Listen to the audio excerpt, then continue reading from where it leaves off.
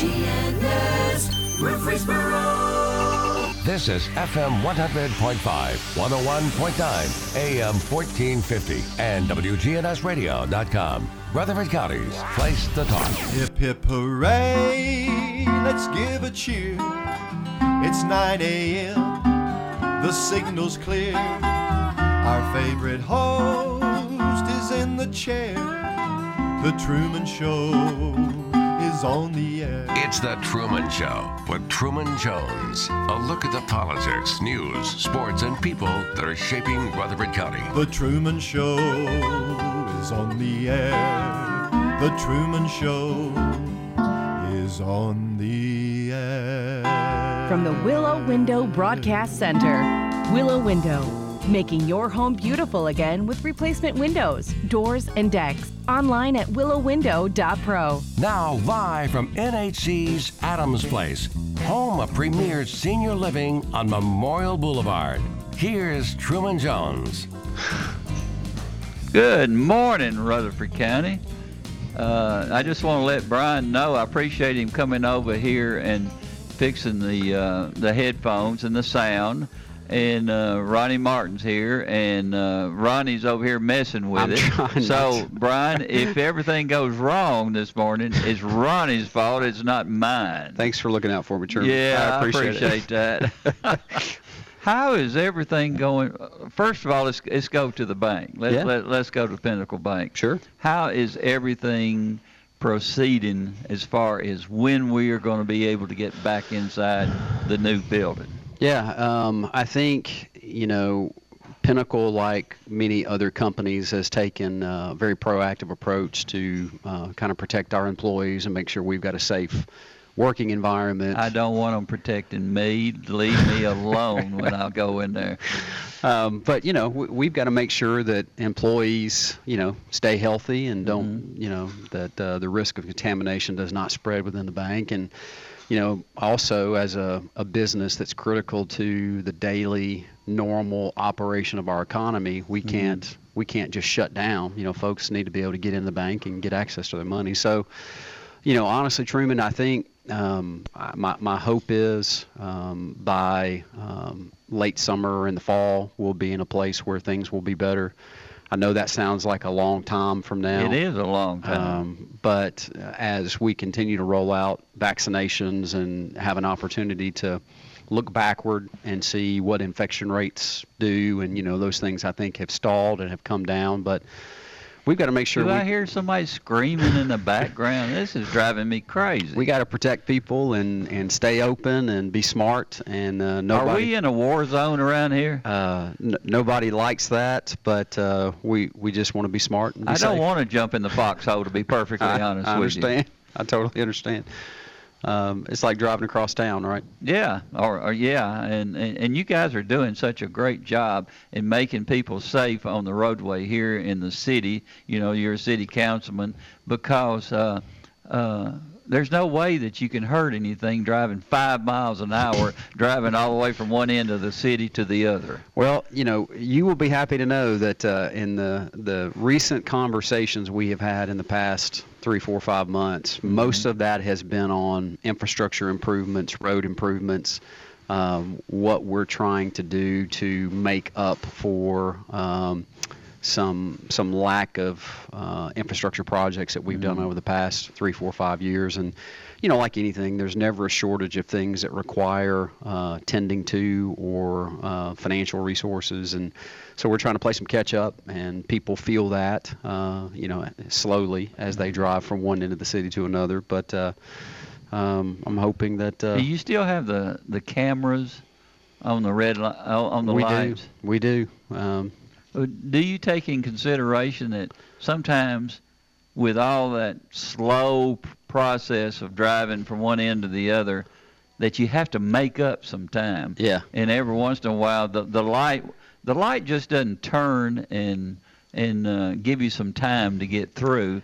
It just turns directly. When it hits that little orange part On your car specifically. I mean, I can blink and it's gone. You know, it's funny. I'm not a huge fan of those red light cameras because I'm just not crazy about the idea of getting a computer-generated ticket. And you know, there is certainly someone that reviews those, and we've got policies in place that try to mitigate the fairness aspect of that and to make sure it's legal and et cetera. But there's just something that doesn't feel very good about, driving through an intersection and then getting mailed a ticket to me. That does not fit great with my constitution. But, I could also not drive through the intersection.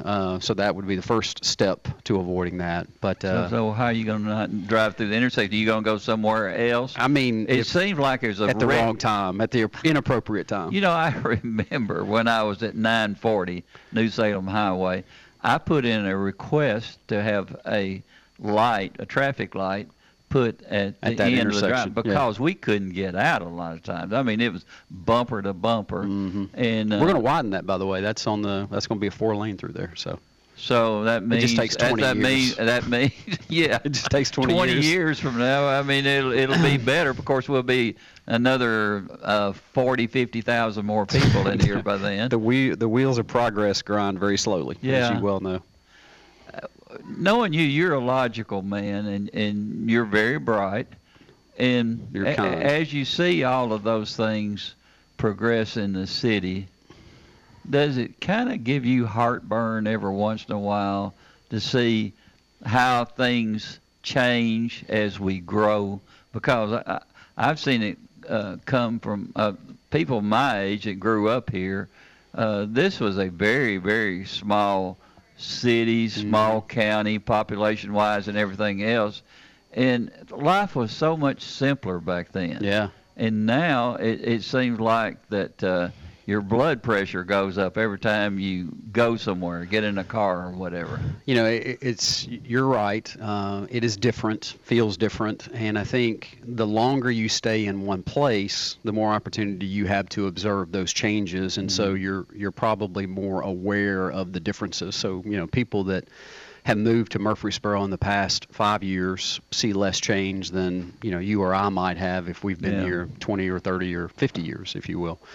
But, I do think each individual's perspective, when you overlay that into our city and where we're growing, it's easy to see for people to have different levels of frustration about whether it be, how our city has grown or our schools or our airport or our roads or, all those things. But the thing that I think that you have to keep in mind and try to balance to make it a fair conversation is, what opportunities has all of that brought? And so, there was a time where, and I can remember, you probably do too, if you were going, thinking as a young man or even when I was in college, if you were going shopping and you wanted a pair of tennis shoes or you wanted, clothes, a lot of us, most of us probably went to Hickory Hollow to do some of that. I went to AG's.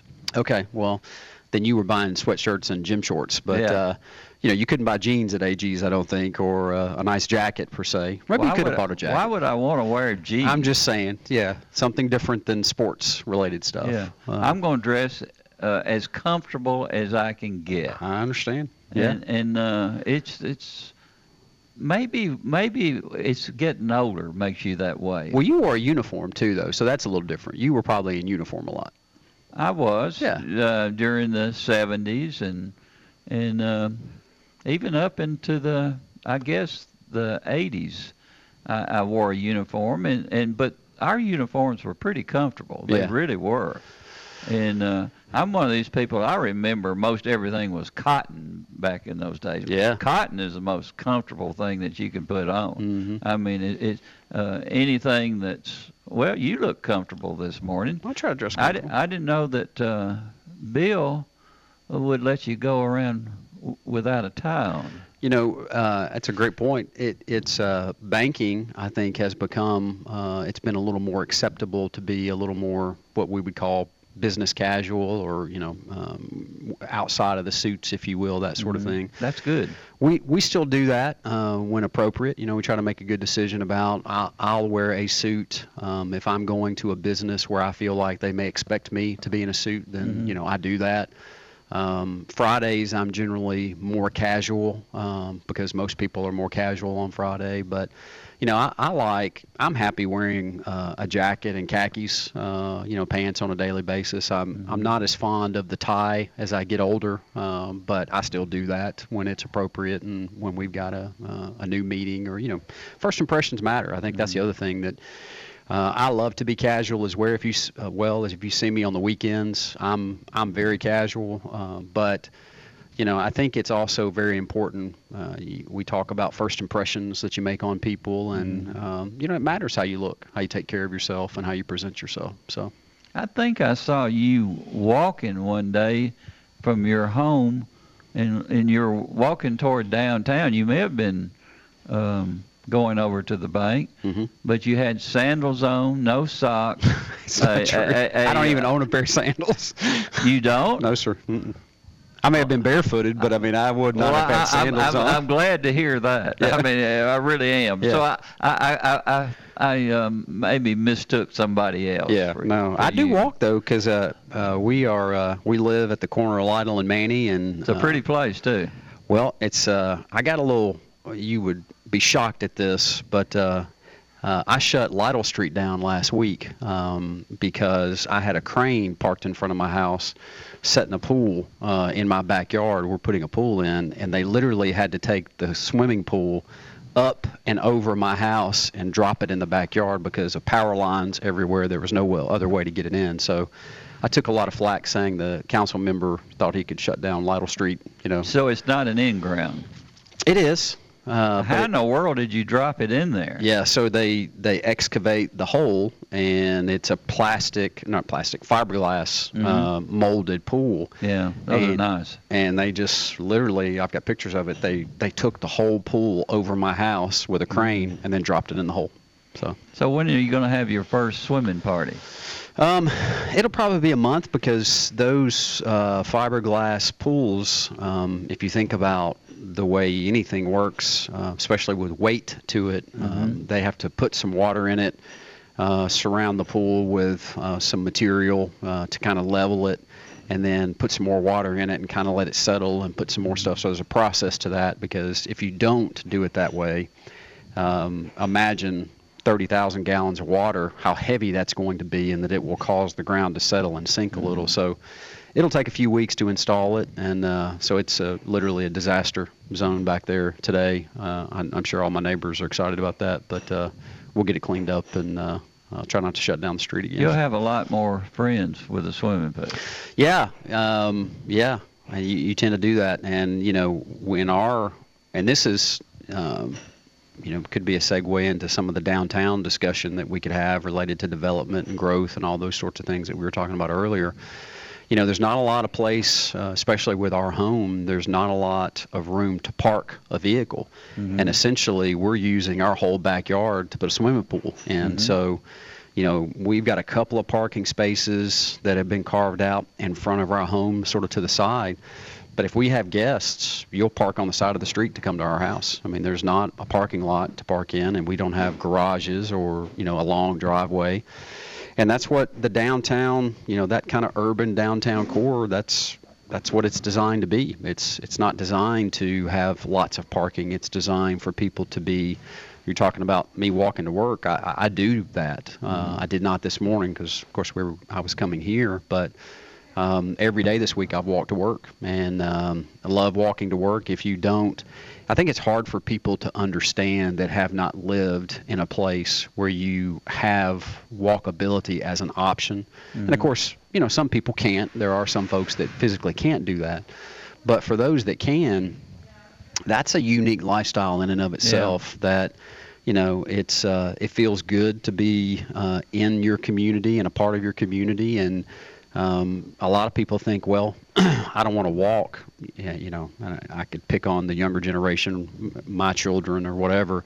They don't want to walk from point A to point B in some cases. They'd rather, take a car.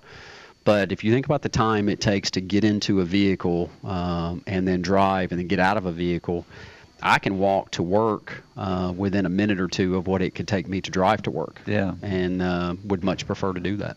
So. Now, do you think we're close to a time when there will be no cars around the square and make it a kind of like a special town? Yeah. And I wish we had places that you could go downtown, even though I don't live in that area. Right. But it would be pretty special if almost everything that you needed was within walking distance.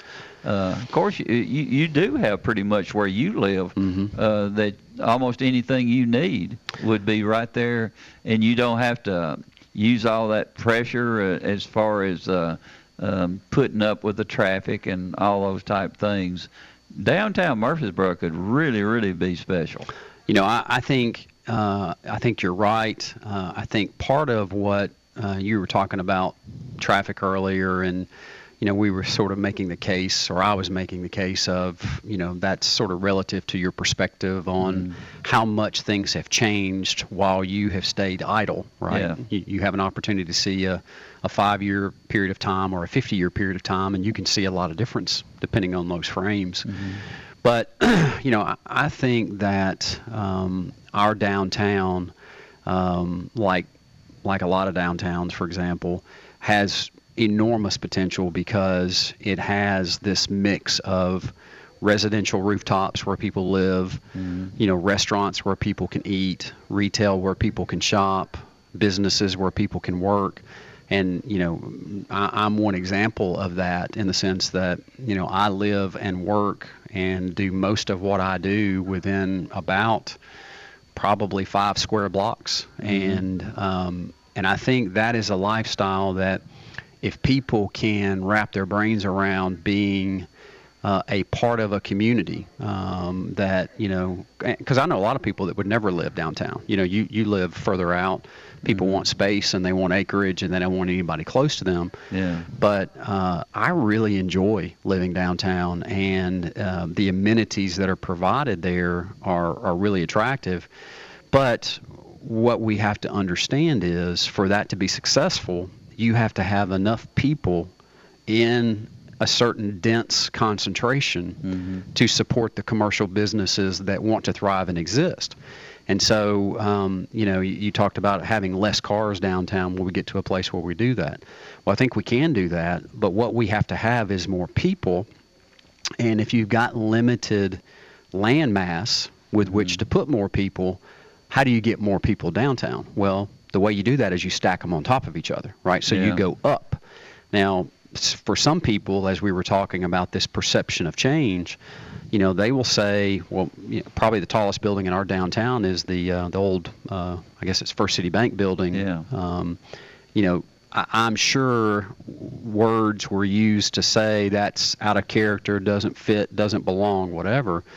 I would say that was very progressive, and it was the model of that we should probably be looking at, that if we want a thriving downtown, we have to have people downtown, and we're not going to be able to build 4-lane highways through the middle of downtown. So how do you make that work? And I think the way you make it work is walkable communities, and our downtown is the best example we have of that right now.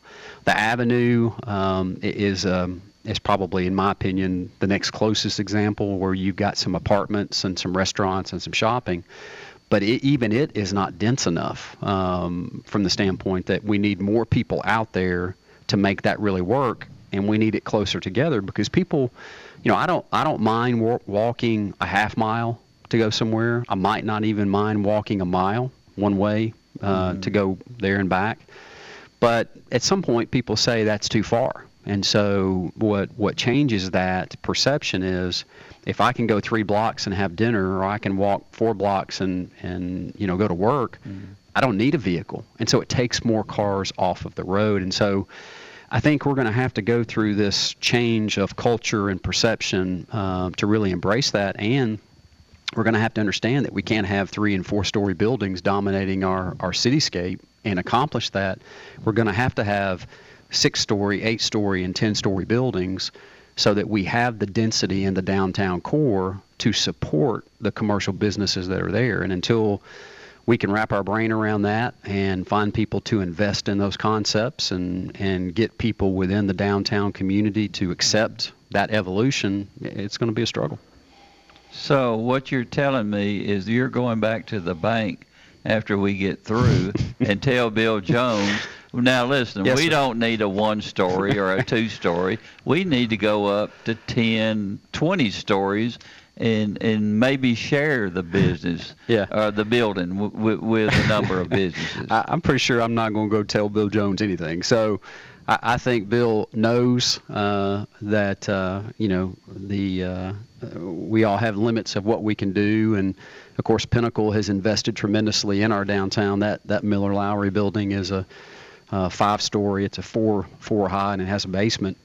But, you think about, even if we didn't go above 4 stories, what could we do in terms of adding housing stock to the downtown area if you only went 4 stories? There are a lot of 1 or 2-story buildings there that could be repurposed to have, condos. I would prefer to have condominiums and ownership of those housing units rather than apartments. There's some discussion of doing some apartments downtown. I'm not opposed to that per se, because I think the density would help all of the commercial businesses, which I think is important.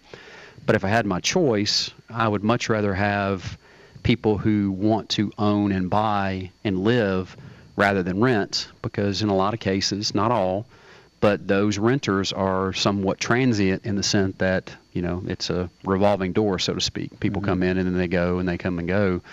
But every community is different. I mean, we are a college town. MTSU is a big part of who we are and our identity as a city. And because of that, we're going to have people come and go in our city, because that's what young people do. It's what college students do. They get an education and then they go make a living. And so we'll always be, I think, a somewhat transient city. While we have such a strong partnership with MTSU. But, like anything, I think you take advantage of the opportunities you have and you use those things as positive opportunities to grow and not negative. I think most of us feel like that we've got the best of all worlds right now in Murfreesboro, Smyrna. Yep. And everything is pretty much a way that people are still coming in here. They want to be a part of it. Mm-hmm. Now, what worries me is, when do we get to the point where I think most people agree major cities are a disaster. They really are. Right. And all the negative things that can happen to a city happens as you get larger. Right. How do we keep ourselves from getting into that particular situation where a lot of people, they ride the subways and all the other transit type situations that you have to have in a major city? How do we control that type of traffic as the city will continue to grow? Because I know that you almost, even at this point, you have to look at how are we going to be able to have all of those different types of ways of traveling to keep the cars off of the road. Because I know down in the southern part, except for Atlanta, there's another disaster right there when you get right down to it. It's not pleasant to be in those cities during travel time. Right. It's just, to me, it's a disaster. I think, Truman, the best two thoughts come to mind. The best thing that I can say is, looking backwards, hindsight's always 20/20. If we knew exactly what Murfreesboro was going to look like 50 years from now, I'm convinced that you and I and a handful of other people could say, here's exactly what we need to do to make sure it functions as well as it can function 50 years from now. Well, the reality is we don't have that foresight. We just don't know. And so I would tell you that anything less than saying we just sort of manage the growth as best we can, and to be critical. If I were to put a critical comment to it, it would be you're managing the mess, right? Yeah. It's I don't mean for that to sound negative, but that's the way a lot of people would feel of, hey, traffic is bad, this issue's a problem, whatever else. So, we do the best we can without having foresight about exactly where we're going. We try to be mindful of where we have been and say, let's at least don't make those same mistakes. Let's at least learn from what we've been through.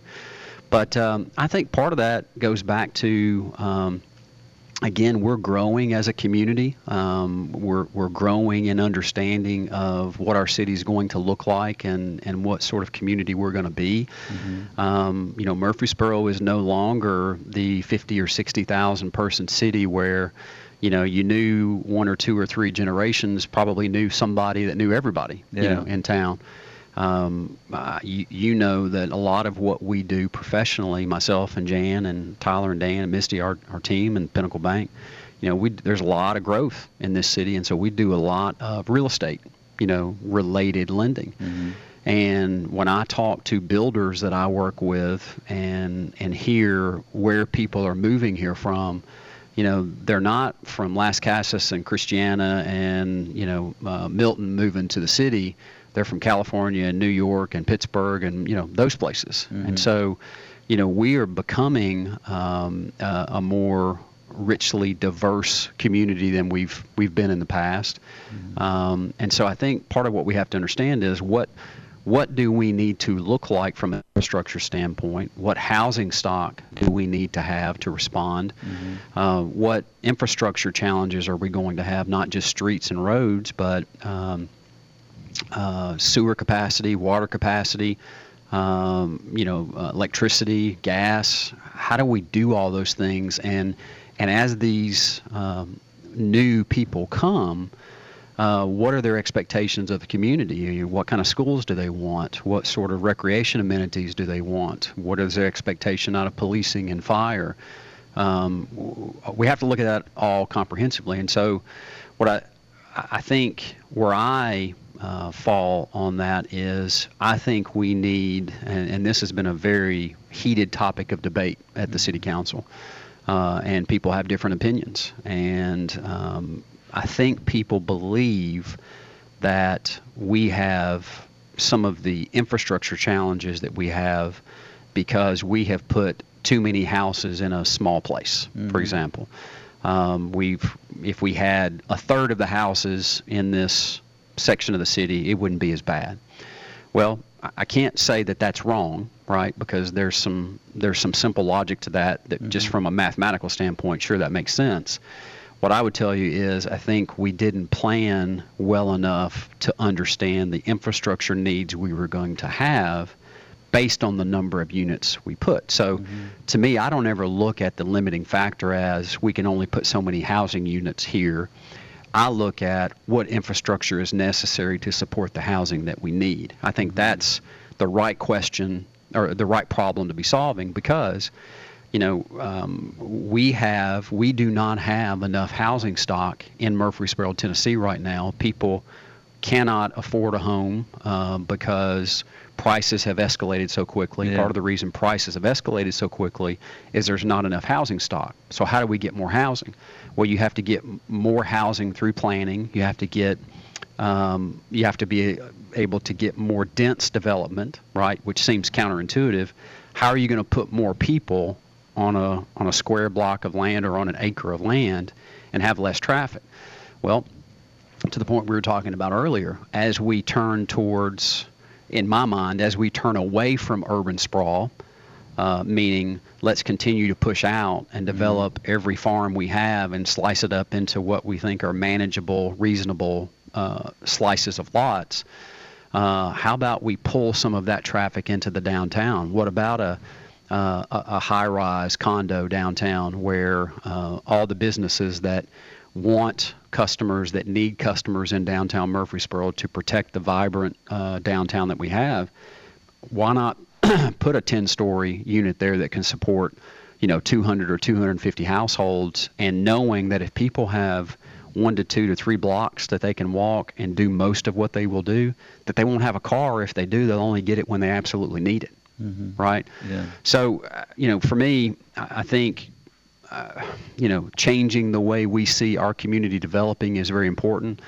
I don't think there is a model based on the things I have read that if we continue to spread out, push further out in the county, stretch our rolling services, whether it be police, fire, solid waste, we continue to push it out from the core, it just gets more and more expensive to cover that larger area of service rather than populating and making what we have more dense and planning appropriately for it. So, I would be in favor of density. I think we need more density and not less. Others on the council would argue totally opposite of that.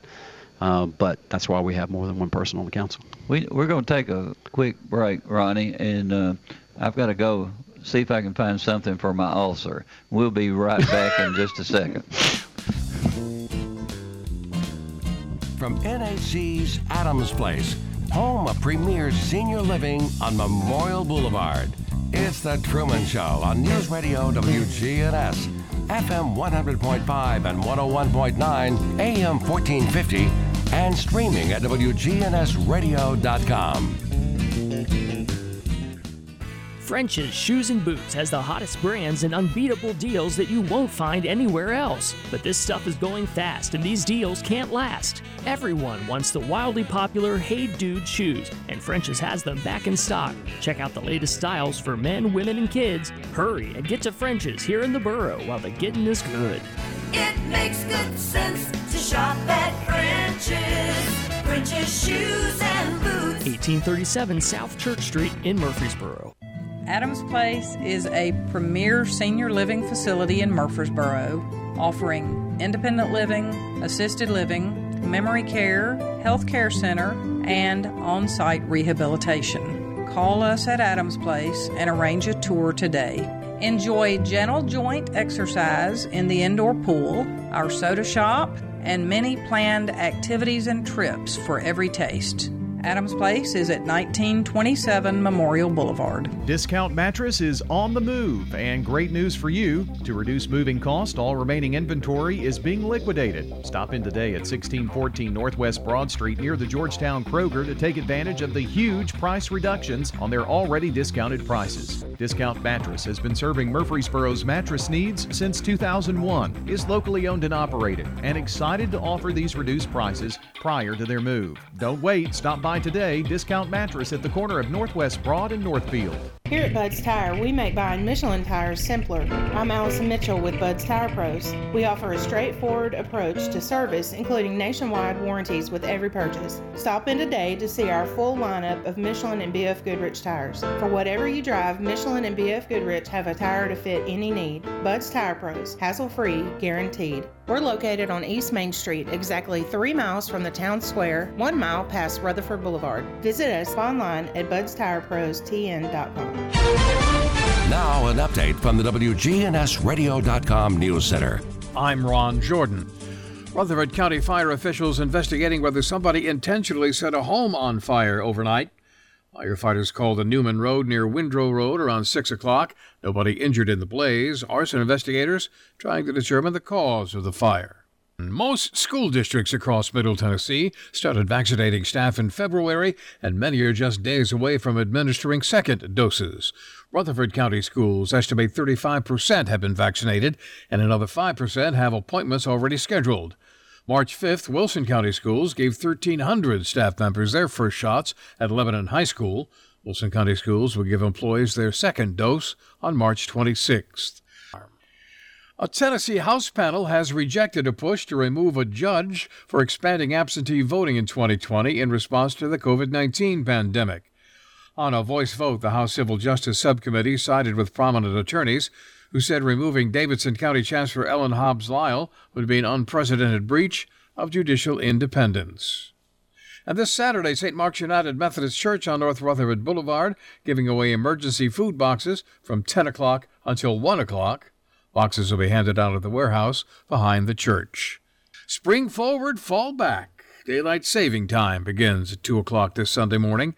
That means you'll need to turn your clocks forward an hour before you go to bed Saturday night.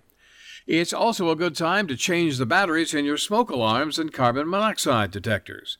Every home should have working smoke alarms to provide an early warning. Statistics show most fatal fires occur at night, and almost every day a life is saved because of a working smoke alarm. I'm Ron Jordan reporting. News updates around the clock, when it breaks, and on demand at WGNSradio.com. We are News Radio WGNS. Quick cash could do you right. Quick cash could do you right. You could win some cash in an instant. You could win it later that night. Fun now, fun later. Add Quick Cash to a drawing game like Lotto America, Cash for Life, and even Tennessee Cash. Add Quick Cash to any of them, and you can win cash in a flash. Today's the day to play Quick Cash from the Tennessee Lottery. It's game-changing fun. Ooh. Now please play responsibly. We welcome you now to Skateboard Vert. On the deck, it's the Extreme One, Tristan Jaden, dropping in, and whoa, no way! Did he just frontside backside that? He did, Brooks. He hit the front of that Extreme Cash instant game, flipped it, scratched the back, and this crowd is loving it. We've seen extreme tricks before, Ryder, but I don't know how you top this. I really don't. Take your fun to the extreme with Extreme Cash games, only from the Tennessee Lottery. Game-changing fun. Please play responsibly.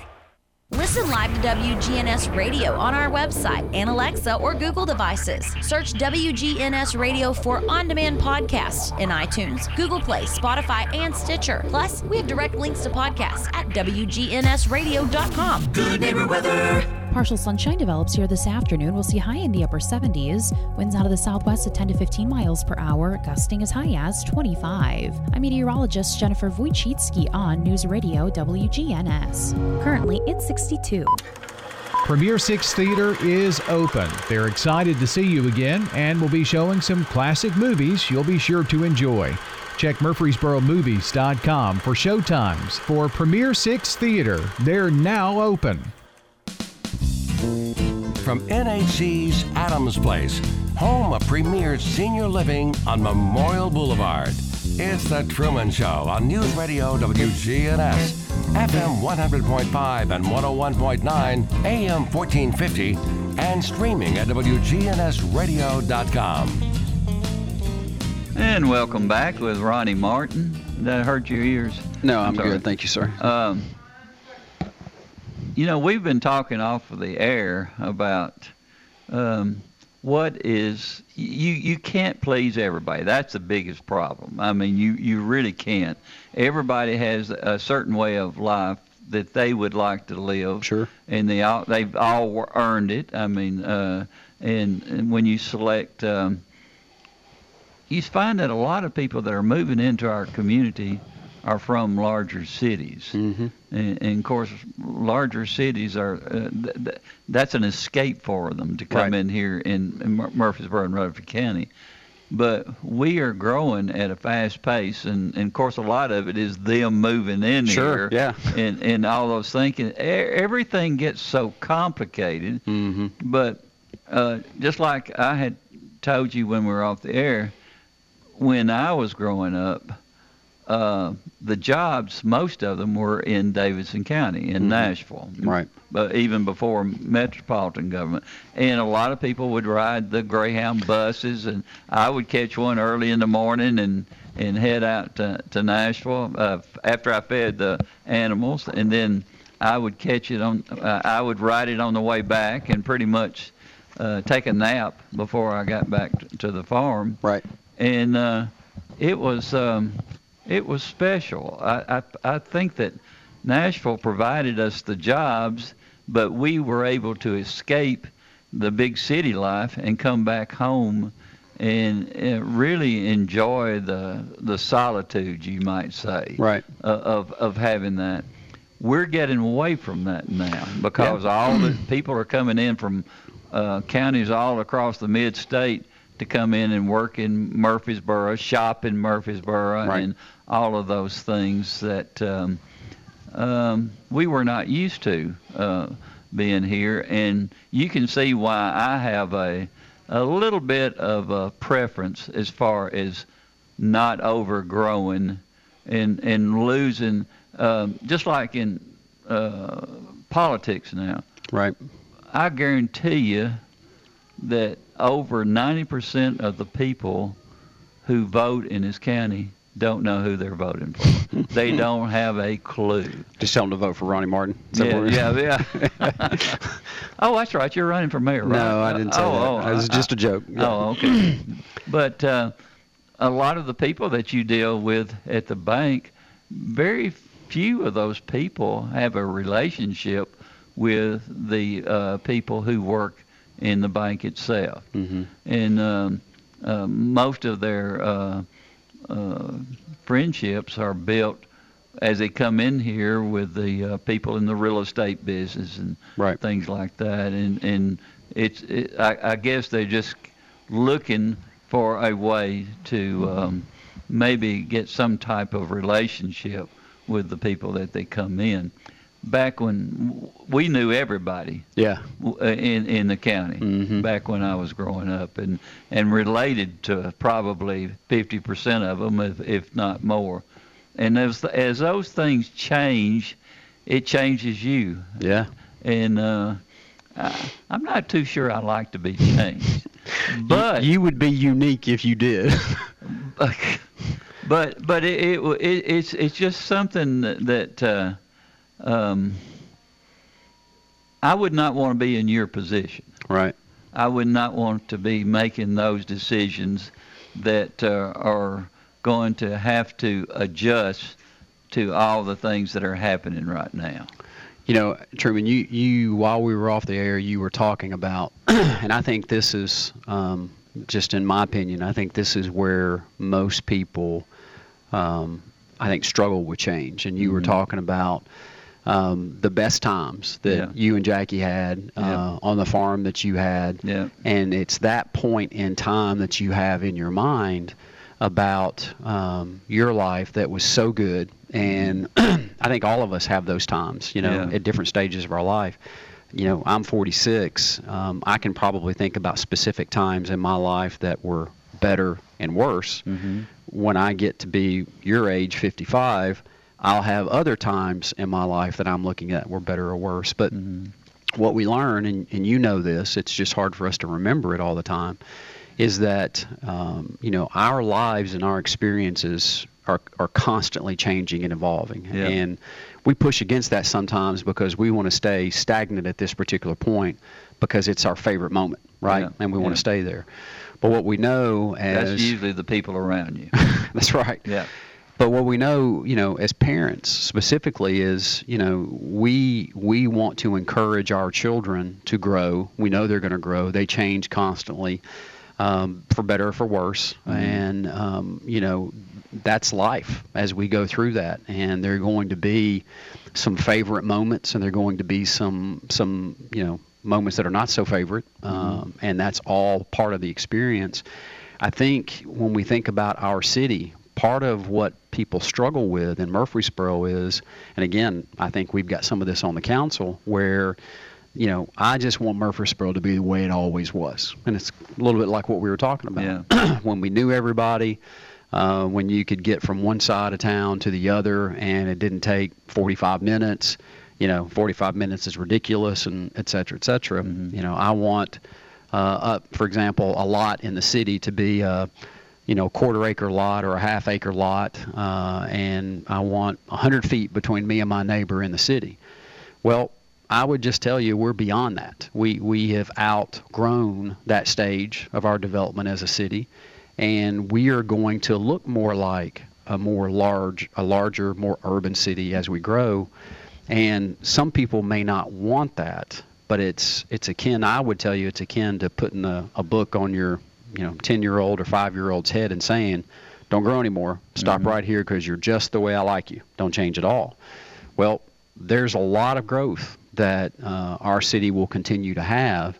And I think by trying to restrict it, you might do more harm to it than you would trying to put in policies, whatever that may mean, in different council members, different leadership's eyes.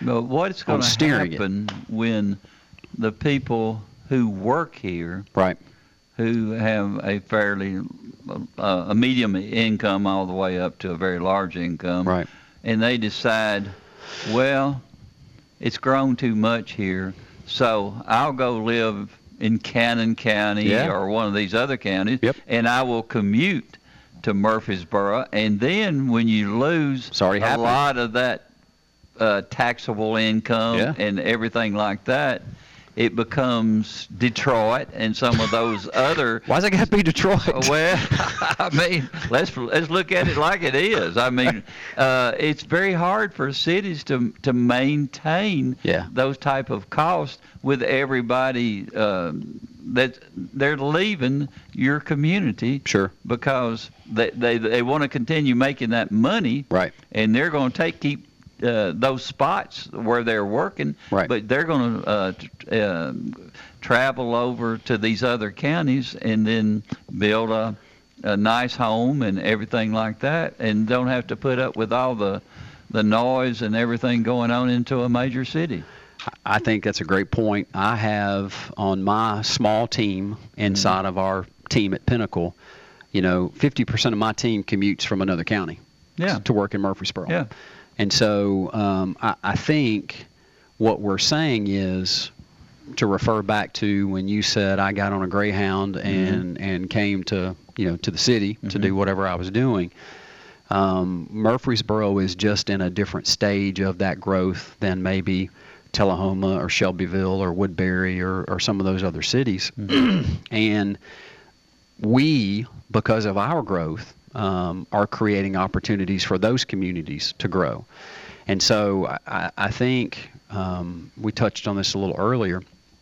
What can we do to make sure that Murfreesboro grows in a way that we're not creating more problems than we have to by not appropriately managing the growth to the best degree we can? Well, can those smaller cities that we just mentioned look at Murfreesboro as a place to say, here are some things we did well, Murfreesboro did well, and they could have done differently as we grow? I think they could. What cities do we need to be looking at as a 150,000 person city and a 350,000 person county? Where are we going to be 10 years from now and 20 years from now, and who can we, to the best of our ability, look at to say, hey, here's a pretty good model for what that may look like and what we need to be thinking about, and can we all get on the same page that we're going to move all the forces in this direction? That's challenging, but I think that would be wise for us to do. We don't have to recreate the wheel in what we're doing, but I think the answer to that is when people get fed up with our stage of growth as a community, will they leave? Well, sure, they may leave. But there are lots of people still coming, and that's evident in the sense that, try to buy a house now for $250,000 in Murfreesboro.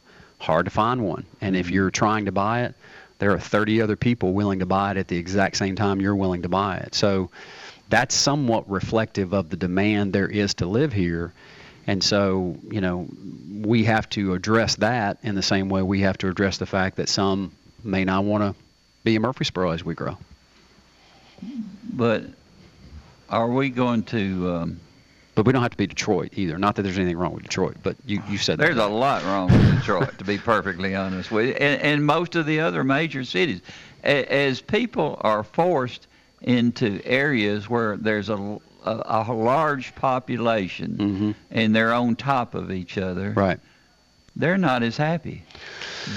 There are too many problems that go along with it, and the affordability of those type situations, unless you're up, or I guess maybe in the top 10% of the income people in those particular cities, it's very tough for everybody else. It's just not you don't have that comfortable feeling when you're in those places. Well, look, I would not disagree with what you're saying. It can be challenging when you put a lot of people in a room. Mm-hmm. Here's what I would tell you, too. There are going to be some people in that room that would never want to be in that room, would never be happy in that room, and would move to Tahiti rather than be in that room, right? Oh, I'd go in Tahiti right now. But you know this, too, mm-hmm. as someone who has led people... I'm sorry. has led people and organizations. Sometimes great things happen when you get a lot of people in a room and mm-hmm. they get to know each other, and barriers come down and walls come down, and it gets easier to be in the room with those people. But we got to choose to do that, and there will be some that will not choose to do that. But a lot of times we kind of have to get out of our own way to realize that, it's sometimes us, right? Mm-hmm. We don't want to do that. And I can tell you, I would have never believed that I could move into, because I've lived in a subdivision my whole life, and had neighbors who were 100 feet away from me at least at all times. But today, I've got a gentleman that we've got a rental house next to us in the downtown core. He lives on the top floor of this place. And so when I come out of my backyard, going to my backyard, it's not unusual for him to be on his staircase looking over into my backyard. Well, I can tell you... So he'll be looking at you... swimming in the pool, baby. Yeah, that's right. Yeah. So I can tell you, as a subdivision person, mm-hmm. right, I would not have liked that. My immediate instinct would have been, I got to build a wall up so he can't see into my space, because mm-hmm. this is my space, nobody else's space. Yeah. But once you get in the room, to kind of reflect back on what we were talking about, and you realize you are a part of a community, unless you choose actively not to be, that it doesn't bother me the same way. And so if I go out and see Rick there, I wave at him, how are you doing? Good to see you. No different than I would if one of my neighbors was at a mailbox in a subdivision. It's just not different. What has changed is I have changed. And I think that goes back to what we've been talking about, is we get in these states of mind, and we get in these modes where we say, hey, I want my life to stay exactly the way it is right now because it's never been better. Life just doesn't work that way. And our growth as people, as human beings, is not that way, and our growth as a city is not going to be that way. We're going to have a city that was kind of like the movie Rear Window, with Jimmy Stewart looking out to all of his neighbors that are all jam-packed in there. And they're all smiling and waving. Oh, killing each other and all those particular things. Crime goes with areas that are very jam-packed with people. Sure. It's amazing how people will migrate to major cities, not for the positive things, right, but for the negative things. Yeah. And all of those things cost an absolute fortune. And I have never been in a major city that I wanted to stay long. I cannot wait to get out of those places. Wow. Because I can, in my business, I can relate to a lot of the things that these people have had to put up with over the years. Well, and you've got such unique perspective because, you probably see things and can anticipate things being in a place like that most average people walking around we're oblivious to. Yeah. But I don't want to see my home, and Murfreesboro and Rutherford County is my home. Right. I don't want to see it erode into something that my family members in the future will not feel comfortable with and not be happy with. And I can tell you, I don't think anybody wants to see that. I mean, if you think about... you remember, you mentioned Joe B. Jackson's name earlier. And of course, Joe B. was one of these special people. One thing I remember in the political end was that we did not have a lot of exits off of the interstate. Right. And one of the reasons was that they didn't want all that traffic coming toward the downtown Murfreesboro area. Yep. And finally, the state was putting pressure on Murfreesboro to accept it and go ahead with the building process. And that was one of the reasons they did not want Murfreesboro to change. Mm-hmm. And now, since they've done that, of course, what happened is what they predicted would happen is the area has exploded. Right. And I think maybe some of the younger people that have kind of grown up in that type of situation after the growth and all that, I think it's brought a lot of people in and maybe enjoying all the restaurants and all the shops that they can go to and all of those particular things. But if you notice, a lot of them are not from here. Right. They're from the area. Of course, they're spending money over here, and we like it when they spend money. But to me, the negative side is so much more than the positive side. But I am a long time. This is my home. Been my home ever since I was born. But there has to be a time where you have to put a limit on everything.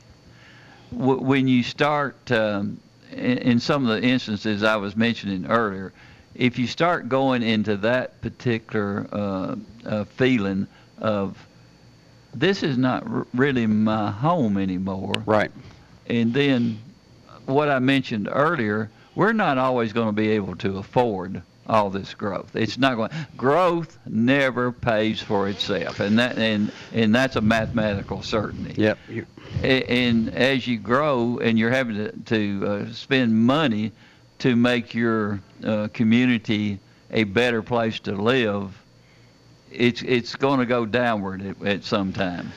So we have to use the tools at our disposal and the awareness that we have that growth doesn't pay for itself to do what we can do to try to mitigate those challenges as we see them. And so one of the things we're talking about, and we had a workshop meeting yesterday, is impact fees on new development, residential, commercial, any new growth mechanism in the city. We're looking at assessing a fee to say this is to help even the scale so that not that even with these impact fees everything pays for itself, but to try to balance that ledger a little more rather than us being in a situation like we were 2 years ago where we had to raise taxes significantly because we had... Well, it hadn't been raised in a while either. Yeah, we had, kind of avoided the medicine, so to speak, and that caught up with us. And so we're very sensitive to not being in that situation again. But, I think I'm in favor of impact fees. We talked about this yesterday. Who does that go to, the cost? So it's interesting. It's been very educational. You think as an average person, well, you just pay a fee and that helps go into the budget and means taxpayers don't have to pay as much. Well, it's really more complicated than that legally because, and again, I'm not an expert on this. I'm learning, but there is this precedent that if we say we're going to charge you an impact fee, say you're a builder, and we're going to charge you $2,000 to build a house, just throwing a number out there, then there are very specific restrictions on what we can do with that money and how it is to be used. We can't, hire additional staff or things like that with it. I mean, it has to be used for what we're saying is going to be used for. And, what I've learned through that process is, we hire consultants to give us recommendations to show that we've done our due diligence about why we need these funds and that they are necessary and that, growth doesn't pay for itself and all that sort of thing. But what does influence those studies is we give consultants information and data points to say, we want to provide this level of service, whether it be police, fire, parks and recreation, streets and roads, commute time. We give them data points, and we say, this is what we want. And then they do their math, and then they come back and say, this is the number based on the data points you've given us. Well, what could change is if we gave them different data points, then the fees might be different, right? And so, that's part of what was eye-opening to me, is that what we tell them we want has significant impact, which is logical, makes sense now that I've been through this process, but you didn't know what questions to ask on the front end. And so, part of what we have to figure out, we've talked a lot about schools. The school business is a very expensive business because you have to have very expensive buildings to educate people in, or at least we think we have to have very expensive buildings to educate people in. Well, we've talked a lot about how happy we are in this pandemic and how things are working. None of us are. Well, will the pandemic catapult us forward in some sort of, paradigm shift related to education? Will kids stay home? Will they learn at home? Oh, I hope not. So, I'm not advocating for that. I'm just saying what we've had to deal with has raised lots of questions, whether it be in educators' eyes, legislators' eyes, or parents' eyes, and even children's eyes. What preferences do they have about that? How does that impact, how we move forward in the school system, how we pay for the school system? Should we be charging an impact fee that includes schools as a part of that? Should we be charging for fire and police? And then, I'm not oblivious to what I'm saying.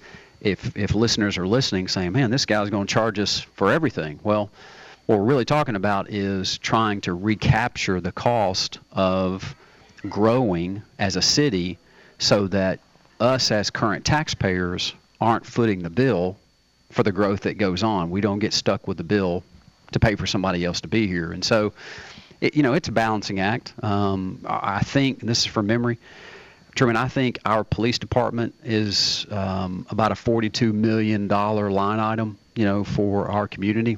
When you were talking about as you grow, does crime increase as you become more dense? It does. Wouldn't dispute that. Yeah. But what you do see is that commitment to say, hey, it's the largest budgetary line item in our city. We're committed to making sure that this is a safe place. You know what I mean? Yeah. And look, we're never going to be perfect. No city's perfect. No person's perfect. But we're aware of how important it is to make sure that we have that, community safety being a top priority. It has to be. Yeah. And we fund it appropriately. So.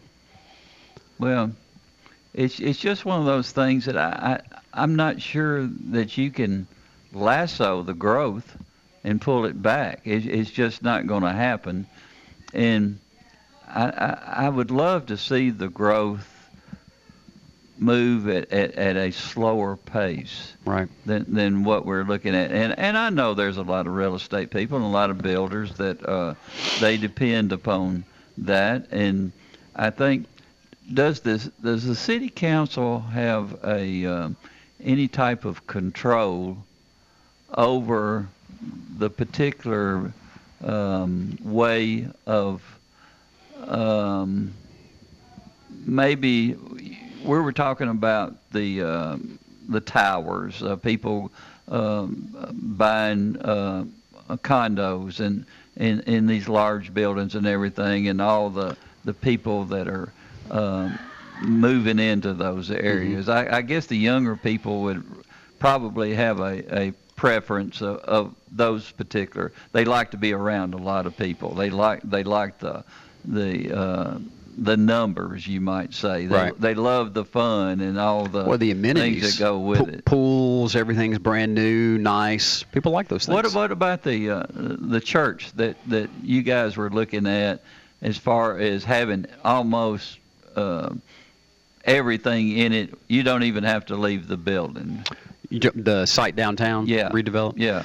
Yeah, so that is the old Methodist Church site that was temporarily Mid-South, Franklin Synergy Bank, now owned by a developer. But the original plan, and this has been probably over a year because COVID really had a negative impact on that developer being able to, like all business people, being able to move forward in their business. But I think it was a hotel and office and retail. There was a garage downtown that we would have some access to as a community to be able to use. And then it would be wrapped in residential condos that people could buy. There was some connectivity between the hotel and those residential units where there might be opportunities for people to lease those out, all kinds of things like that. So it was a really innovative, new, creative concept, and I think was really a flagship type program. So COVID hit. Financing for those projects was challenging. They've kind of reshuffled the deck to see what that looks like. I have not seen the most current rendering and proposal on that. I do know it's coming before our planning commission, and so my hope is I've seen some timeline information that says by early summer there may be some activity moving there. But what I would say about that is anything that we can do to increase density in our core downtown, to bring people downtown that, want to buy a cup of coffee, that want to eat lunch or breakfast there, that will use the local pharmacy on the square and the dry cleaners on the square, and on and on and on and on and on. You're only going to see tremendous synergy in the downtown start to develop. And look, that's going to bring more challenges. I mean, we hadn't talked about this. We probably don't have time to do it today, but one of the things we're really fighting now is some challenges of homelessness and the impact that's having on the downtown core. And people that live, I'm going to call it, in the suburbs of Murfreesboro and in subdivisions, they don't have a great feel for what homelessness looks like downtown. They see somebody at an intersection or at the interstate ramp with a sign, and you make pretty good money with a sign. Well, and that's what people don't understand. So we, and again, we don't have time to get into all this today, but the humanity in us, the good person in us says, oh, that's terrible. I have means. We have means. Let's help. But a lot of times that's not what that's about. It's something else. Yep. And it's hard for us to wrap our hearts and minds around that. But, I live downtown, walk all the time, so I see lots that's going on. And in an effort, this is just Ronnie Martin's opinion, in an effort to try not to attract more homelessness by investing in services for homeless, meaning we set up shop and say, hey, homelessness, we'll treat you, come on in, move to Murfreesboro, we've got facilities, come on in.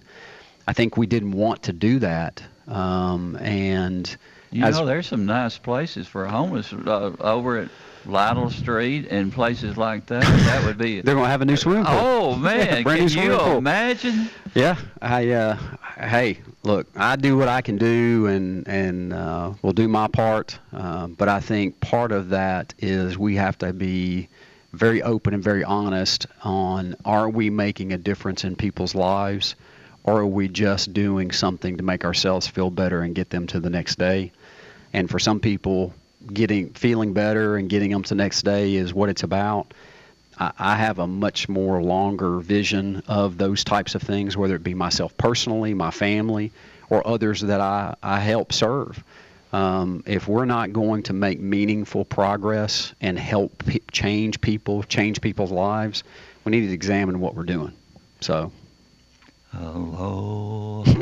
Tahiti, here you come. Tahiti, here I'm on my way. Sounds pretty good, Truman. Yeah, thank you very much. Yes, sir. I always enjoy you, Ron. Yes, sir. Had a good time. We learn a lot, but we have fun too. Always a great time. Yeah, Thank you for letting me be here. That's special. All right, guys, we'll see you in the morning at 9. From NHC's Adams Place, home of premier senior living on Memorial Boulevard. It's The Truman Show on News Radio WGNS, FM 100.5 and 101.9, AM 1450, and streaming at WGNSradio.com.